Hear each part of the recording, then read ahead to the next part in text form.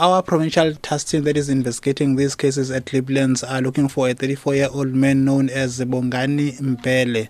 This man is linked to an attempted murder case that was reported at the Glebelands area as from 2016, where he allegedly shot and wounded the man at the Glebelands Hostel.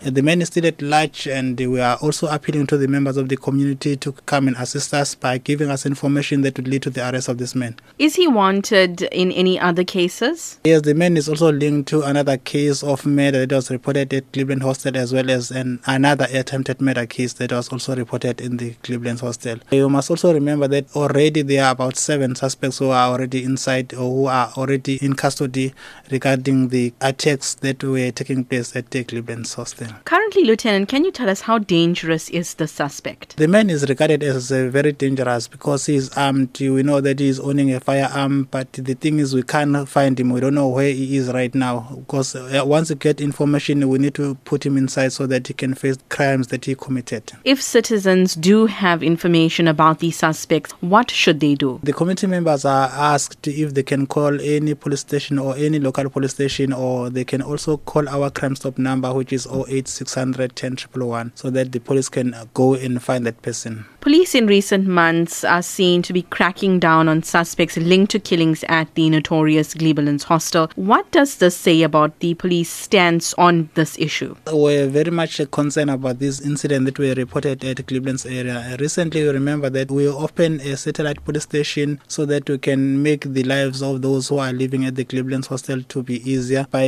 reaching the police very easily. Plus, there are also other members who are deployed in that Glebelands Hostel from other provinces that are assisting in decreasing the crime in that area.